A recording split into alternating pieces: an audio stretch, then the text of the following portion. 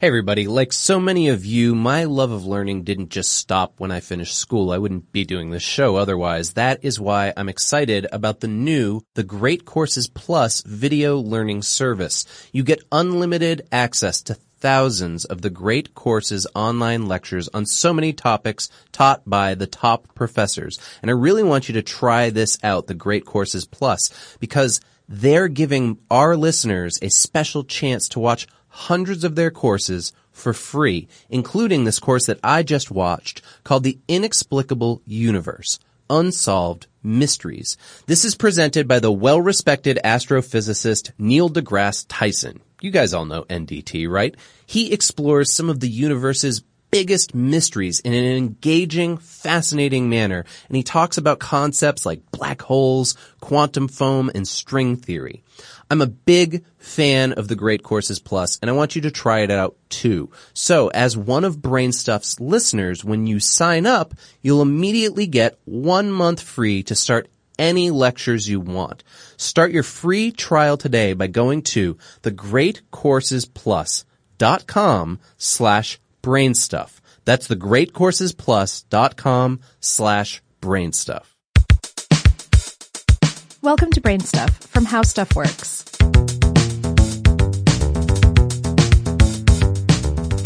Hey Brainstuff, it's Christian Sager. I got a question for you. Where is the biggest garbage dump on Earth? It's only miles away from California's shores, right in the Pacific Ocean, and it's called the Great Pacific Garbage Patch.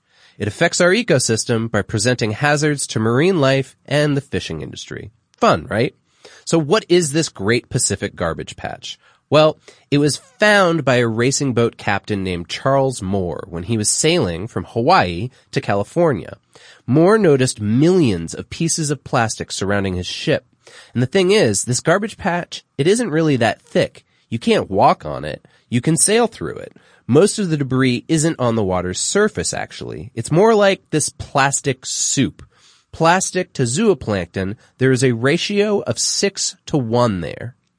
In the northern Pacific Ocean, there's an ocean gyre, a system of circular ocean currents formed by both the Earth's wind patterns and the rotation of the planet. And the one in the North Pacific moves slowly in a clockwise spiral of currents. It forms an area of about 20 million square kilometers. That's 7.7 million square miles.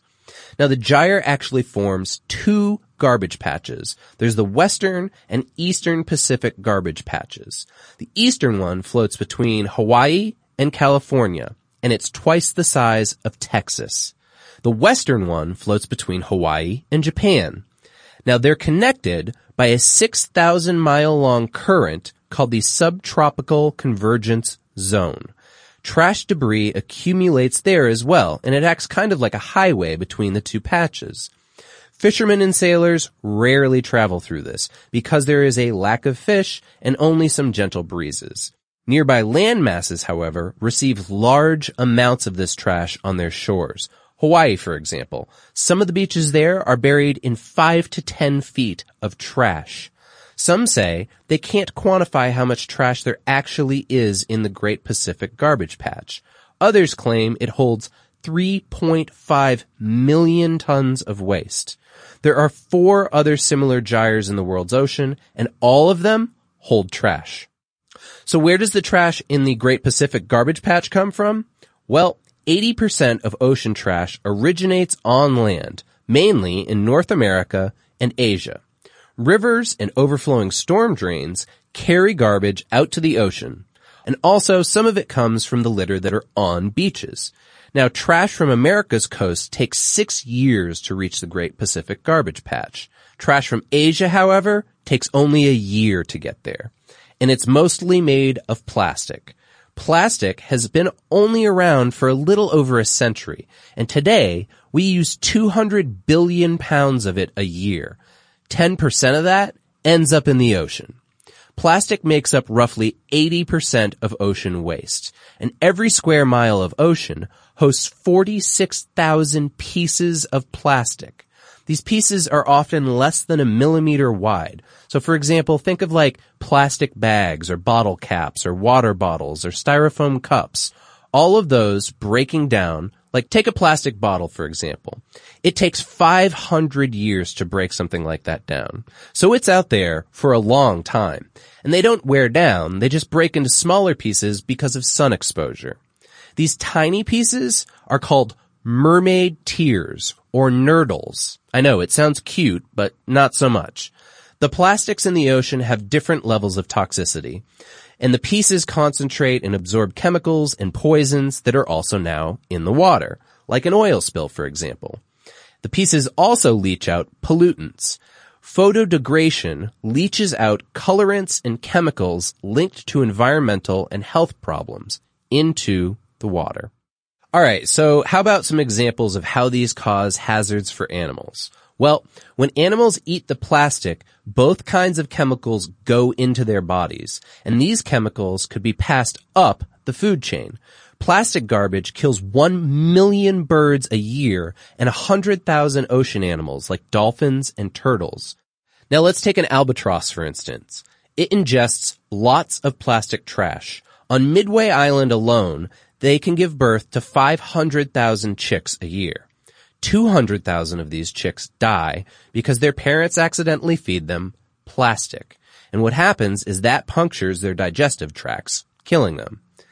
Same with loggerhead turtles. They mistake plastic bags for jellyfish, for instance. Or seals. They get trapped in fishing nets and drown. There's a term for this. It's actually called ghost fishing.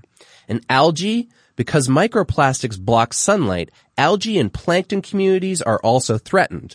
This could affect the entire ecosystem or food web, with less food to go around in general, making seafood less available for humans at the top of the food chain. So how do we prevent this? How do we clean up this Great Pacific garbage patch?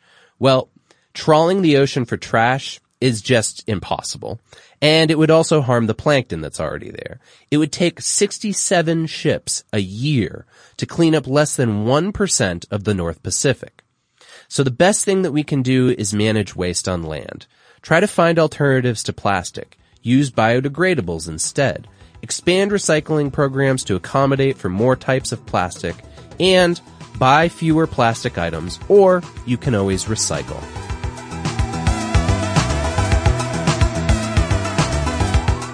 Check out the Brainstuff channel on YouTube. And for more on this and thousands of other topics, visit howstuffworks.com.